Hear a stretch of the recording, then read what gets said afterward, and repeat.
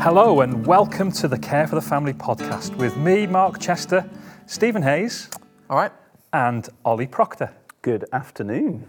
Ollie is our special guest today, and this is the Dad Cave, where we discuss fatherhood in its varying forms and we unpack some of the things that just often don't get talked about. So, Ollie, welcome to the Dad Cave. Tell us a little bit about yourself. Well, I am Ollie. I live in a city called Chester, up in the northwest of England. I have a fantastic wife called Chantal, to whom I've been married for 20 years this year. Congrats. Thank you very much. Well, thank you. And we have two stunning children, always stunning. James and Amy Lou, who are fabulous. Brilliant. How old are they, Ollie? They are 7 and 2, respectively. 7 and 2. Yeah. Okay. Well, James in particular will probably really appreciate this next section because, Ollie, we always start off the Dad Cave by sharing some dad jokes. Oh, yeah. So I'm sure James would find some of these jokes funny. So, Stephen, let's kick it off with you. What's the dad joke you've brought today? I asked my dog how he was feeling. He said, bit rough. Okay. Full disclosure, forgot about that, and that's the best I could come up with in the moment. I thought it was pretty strong, so All things considered. barking up the wrong tree on this one. Oh, we could go through the whole podcast with some dad analogies, but I'm gonna jump in and I'm gonna give you a joke, which is going to be a lot better than that one. So, Well, we'll see. Why shouldn't you write with a broken pencil? Why shouldn't you write with a broken pencil? Because it's pointless. Very good. Boom, boom. Very good. Okay. Right, what I've noticed with your jokes, Mark, is that you've always got the starting line always has to be repeated in a kind of like, I don't know, why do you? It's a common occurrence with your jokes. It is. It's about ramping up the drama, I think, around it. Really, I like a bit of interaction. I like to build up. You know, you were on the edge of your seat there, trying to work out what the answer is. So This is just a short seat. should we see what Ollie's got? Yes. Okay, Ollie, fire away. I don't know if this counts as a dad joke because it was actually my boy that told me this.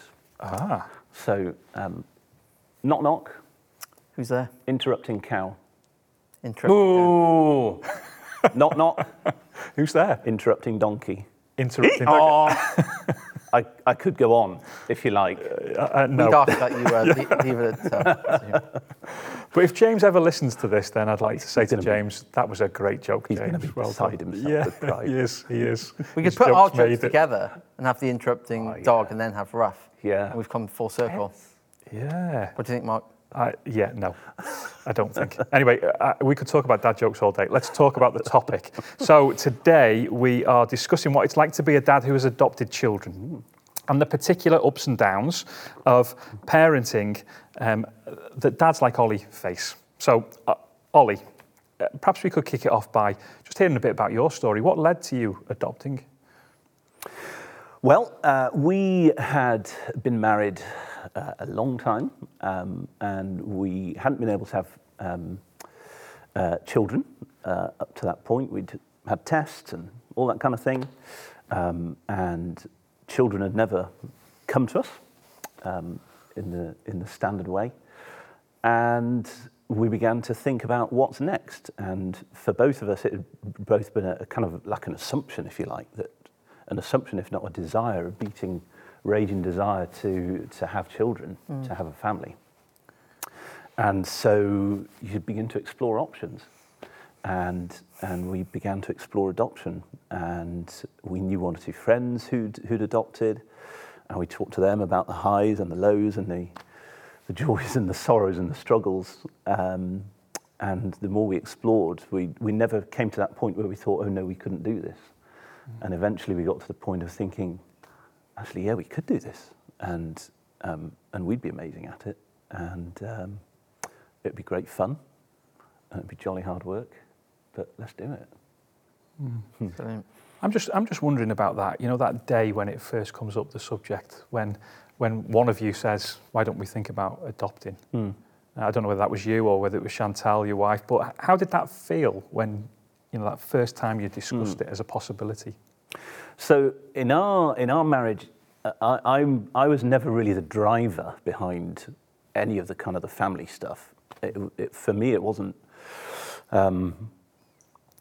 something that broke me, you know, in terms of rarely was I sorrowful or sad or empty that we didn't have children.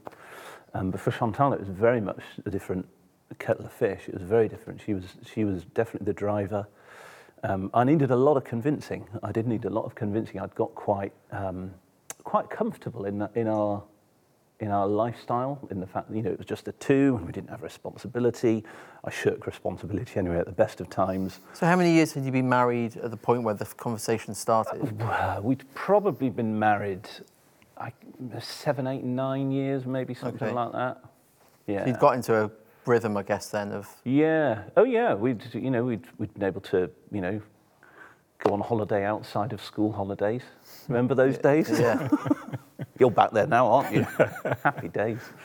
So we'd been married a long time, and then there was probably a period, I think probably 3 or 4 years before, in between the sort of almost the first conversation and James coming home, essentially, or us starting the process. Yeah. Yeah. Yeah. And I remember that process a little bit with you, and I remember, and I don't think it was that long before James arrived, we went and had breakfast one day and you wanted to chat about becoming a dad, really, with me. Oh my goodness, I remember that. Tell us a little bit about that, how you were feeling then. So I was in a pretty dark place, because I was, as the sort of the inevitability of this came towards me. I don't think it was necessarily about adoption per se. I think it was the normal, if normal's the word. It's kind of normal from some of the blokes I talked to, but the angst of about to have this seismic change that's going to happen in your life, and marry that to the ease and the comfort, if you like, and the familiarity of my life. I've always struggled with change anyway. Changing the wallpaper at home, that's tricky. It is if you're not very good at decorating. Yeah, and so to change the number of occupants in my house is a serious deal. So yeah, I'd really kind of almost hit the buffers, and I came round to you, Mark, because you're the best dad I know, and he's just got so much wisdom to dispense. You'd always rail against that. I think, what kind of a facade have I put on? I've fooled him. Yeah, I mean, for the video version of this, we might have to cut back to make sure your head stays in shot after that. Really but he was also handy because he lived next door, so, yeah. Ultimately. No, Mark is very wisdom. Yeah. I agree. So you said how in the journey of, trying to have biological children, and you didn't really feel the emotional weight. It's certainly not in the same way as your wife. So did that, anchoring from that into the discussions then, do you think, for what reason do you think she was so much further ahead in that way of thinking than you were? Like, what was her way of bringing it up, knowing you quite well, as I'm sure she does? Yeah. What did the conversation look like? So, I mean, for us, it was the reality of Chantal's dream. It boils down to a dream from when she was a little girl, having a dream of in her case, it was a little blonde boy. And you remember when James came? He was blonde. He was very blonde. Very blonde. Very blonde. Yeah. Hair as white as the snow. Yeah. And a little blonde-haired, blue-eyed boy is what she'd seen in her mind's eye, in her dreams. And at no point in our marriage, in our journey of childlessness or would-be adoption, had that dream ever diminished, faded, gone away, any of that sort of thing. And she's a persistent and dogged woman. And I mean this in love. Oh, she's going to be watching, isn't she? I'm going to be in so much trouble. You are. I think that's a good thing to say about your wife, isn't it? I think it is in the way. Yeah. I think in the way you've definitely. said it. In the way you've said it, I think definitely it is a compliment. You had a warmth in your voice. Yeah, it is exactly. a compliment. I love you. For the people listening on the audio only one, that was down the camera to his wife, not to Mark or I. Yes, being persistent and dogged, she went after me. She just went after me and went after my heart. And she saw as well what I couldn't see in myself, in terms of my own heart as a potential father years down the line. and to see the way that my heart was shaped, the way it was capable of expanding. And she said, I can't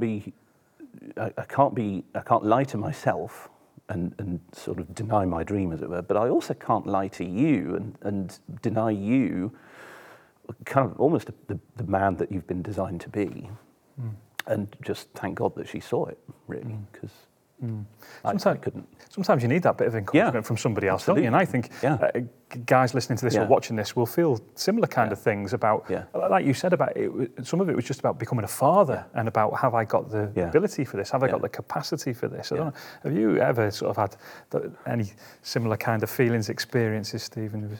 I don't know, I think as men we're kind of just wired in a different way, and it's funny actually, because I was thinking as we were speaking then, I remember, so my wife and I went on our honeymoon after our wedding, as you do, and we got back, and I convinced her. I mean, very early on, I wasn't having conversations with her about, do we want kids? I was checking what her stance was on dogs. So I've always said... There's a fine line between the two, isn't there, really? But I've always had dogs. I was like, are you okay, like, if we get a dog someday?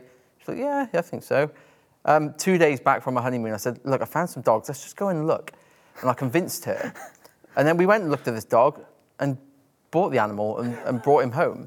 And I remember that night, this is with a dog. He's lying there like, what have we done? Like, we can't go anywhere, just, willy-nilly now. It's like, we've got this dog to worry about.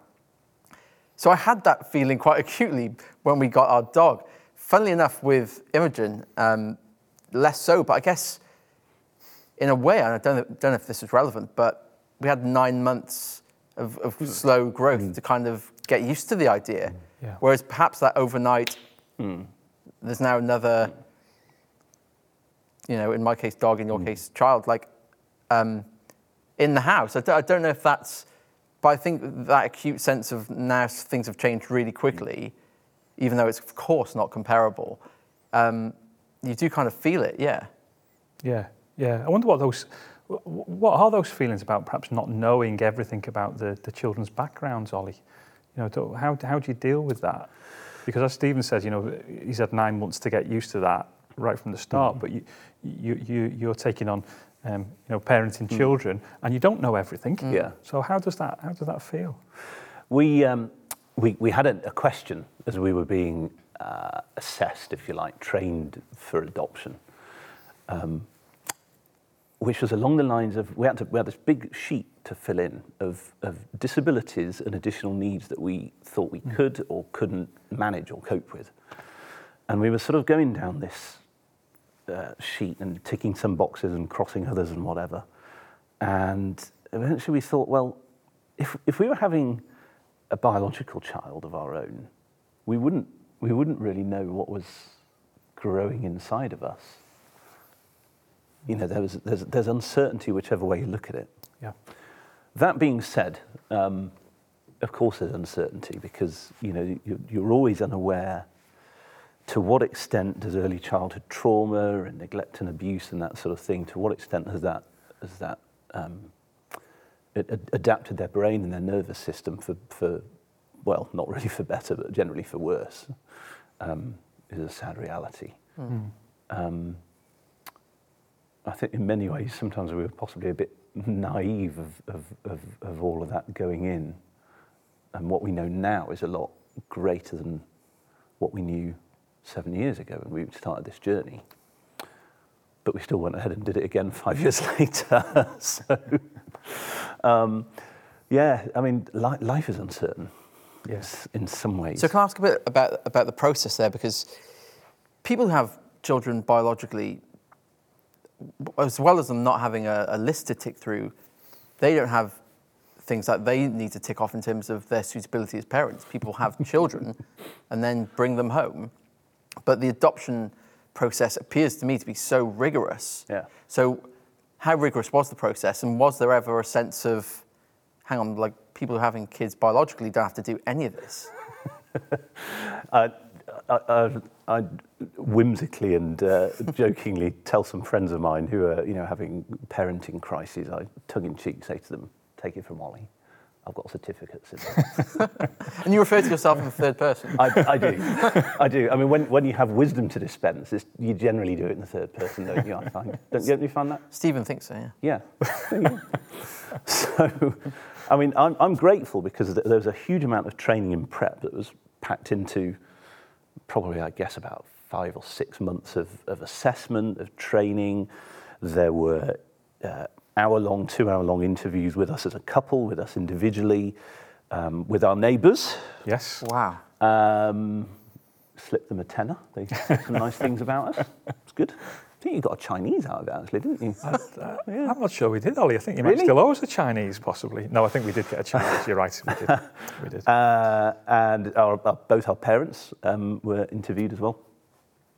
And so, yeah, there's a huge amount of rigour and training goes into your suitability, but also training and preparing you for, and it's a lot more than, how to prepare a bottle and how to change a nappy.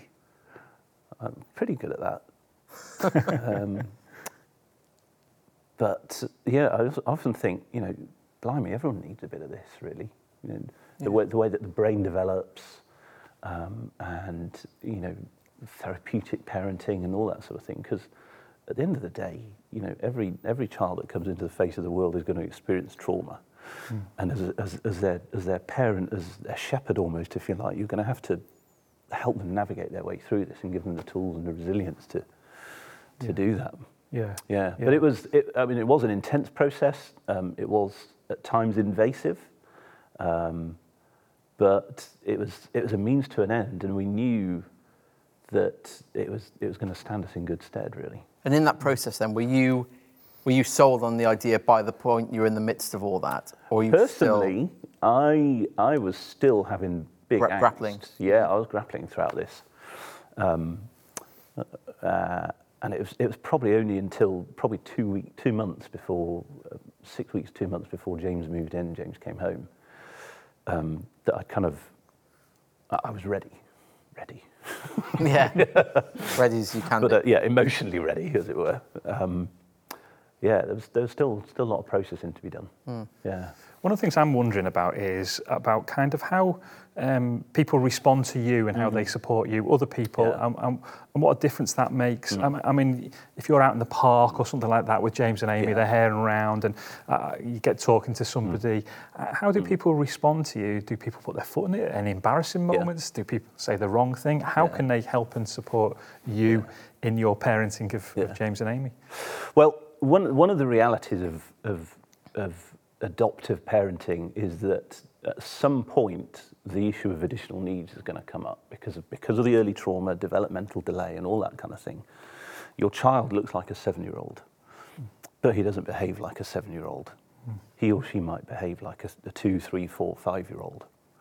And so people see a 7-year-old child and expect the 7-year-old child to behave in a certain way. But because of the journey that your child has been on, the way their brain has developed or not developed, as the case may be, they're not capable of making 7-year-olds' choices about their behaviour a lot of the time. And so, and that is really tricky to navigate. When things go awry in the park, for instance. There's a lot of overlap really between adoptive children and children with additional needs, which is it's not unique to adoptive parents. It's every parent that's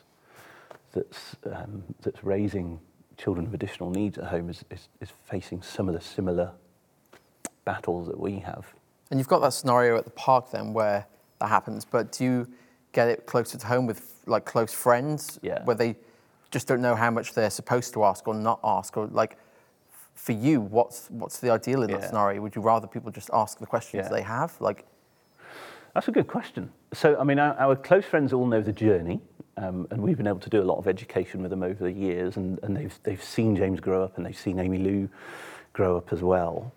and they've experienced up close, and our best friends are really the ones that have kind of embraced the children and have seen the human behind the children, seen the heart behind our children, which is a precious thing to be able to share with your friends. For us, ask away questions really, because there's nothing really that's off limits, and if it is off limits in a sense, then we'll tell you that we can't. Something might be James's story, or it might be Amy Lou's story to tell rather than our story to tell. Does that make sense? Yeah. Do you ever have it when if perhaps you're making friends with new people, or you're having a couple over that you? Yeah. I'd always, if that were me in that scenario, I'd almost want to say, just can I check what do the children know about their history, just to make sure I don't put my foot in it. Yeah. Like, have you ever had that where people have just wanted to know? Check, like, what do the kids know, just so we don't say anything wrong or anything? Yeah, definitely. So anytime we get to know a new person, friend, neighbour, whatever, we're always out of the box. We'll always say early doors. We got 2 children. We adopted them at these ages, and we'll give a little, particularly if it's someone that we're going to be spending time with regularly. We'll give a little sort of heads up as to kind of what to expect. Yeah. These are some pratfalls to look out for. In terms of how much do they know, and we'll say to people, they know they're adopted, from day one. All the science and all the training nowadays is around tell the children early anyway, because this whole big moment when they're 7, 8, 9, 10, 15, whenever.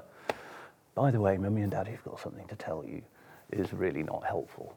Oh, so part of the training is it's best to tell them early. Yeah, absolutely. So how do you do that? I'm just wondering how you do that, because conversations we wouldn't be having. Yeah, we never had a sit down with James when he was 5, 4, 3, or 2. We've just always talked about this idea of language, like when you came home to live with us, not when you were born to us. Yeah. When we were waiting for you when you were in we'll call her Sarah, when you were in Sarah's tummy. And even now with Amy Lou, she's just turned 2. We use that same language with her. So there's not like a crisis moment, or there's not a big event in the drama about the moment where you unveil the truth. And as time goes by, you tell a little. There are things that we won't be telling James until he's much older about his first 8 months, because it's not helpful and not necessary and not needed. And what level of because often, say we're talking about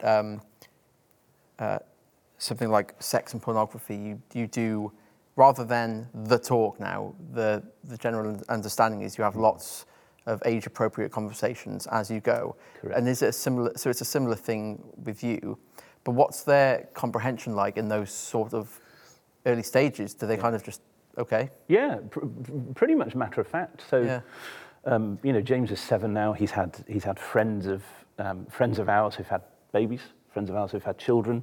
One of his best friends is adopted as well, and they talk about the fact that they're adopted. And whenever we're in a church family, and whenever someone, one of the families at church has a new baby, we talk about the fact that so and so's got a new baby. And he quite matter-of-factly talks about the fact that I wasn't in your tummy, was I, Mummy?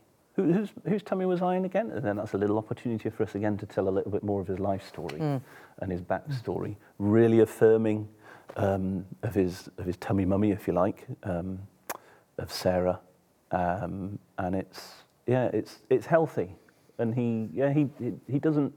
He does say he's starting in the last few weeks and months really to talk about being sad that he wasn't in Chantal's tummy. I'm sad that I wasn't in your tummy, Mummy.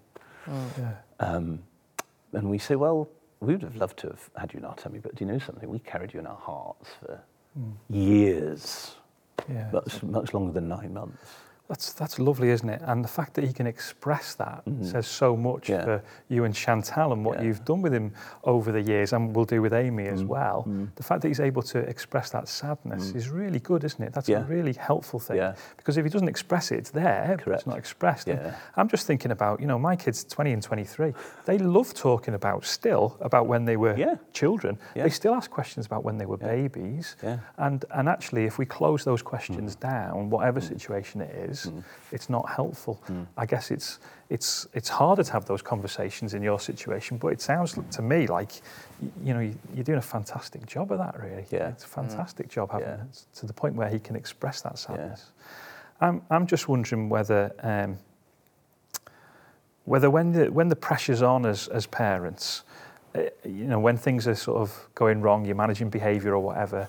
Are there any additional things that are coming into your mind then that perhaps biological parents wouldn't have? Are you trying to work out where's this behaviour coming from, and where does that lead? You do a lot of second guessing and third guessing and fourth guessing, even in terms of how much of this is the fruit of trauma, the result of trauma in James's life, in Amy Lou's life, and the way that their brain is developed, not developed, and the choices they're able to make and not able to make. How much of it is just you're being a horrible child,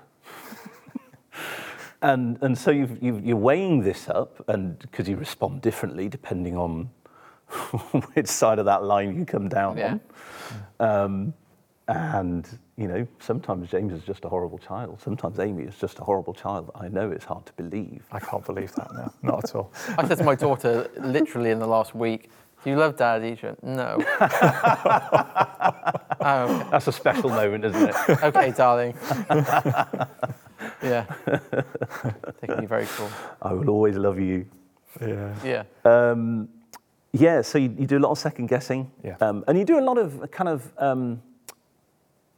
predicting and anticipating where a certain situation, a certain social situation, something that he's experienced, weather changes. You're at someone's house and pants, in 15 minutes we're going to have to go, and going is a change and it's a transition. How are we going to manage this? Because this isn't going to end well. So thinking ahead. It's quite tiringly exhausting. I'm not good at thinking ahead often. See, my parents fostered for many years when I was growing up, and only probably last month, I think it was, it dawned on me to ask my mum about some of their stories, and I was shocked at the severity of all of their history, and then often the history of their parents. I couldn't quite believe it, and it never occurred to me to ask. But how tough is it for you to carry the emotional weight of what your kids have been through, and then factoring that in those moments to be like, how do you deal with that on a day-to-day basis? That's a really good point that you made. You talk about the children's story, and you talk about their parents' story as well. So little of this happens in a vacuum. There's a chain, there's a cycle. You can, to say it night follows day is a little bit stark, but you can see. So for both of our kids, we've got files of varying thickness of their backstory, their life story, and that includes the story of their biological parents as well, their birth parents, and they're not pretty reading. And you kind of think, at what point in mum and or dad's life, if something different had happened in this life, would we be here now? Would we be looking at having to take a child into care and that sort of thing? It is huge. And having to deal with the repercussions of that on a daily basis, it's exhausting. It is exhausting. It's amazing that you're able joy-filling and life-giving. The fact that you were able to step in on that journey and suddenly be a roadblock to that pattern is incredible. That's why I think it's so amazing. Exactly what we think about ourselves, almost word for word. Oh, really?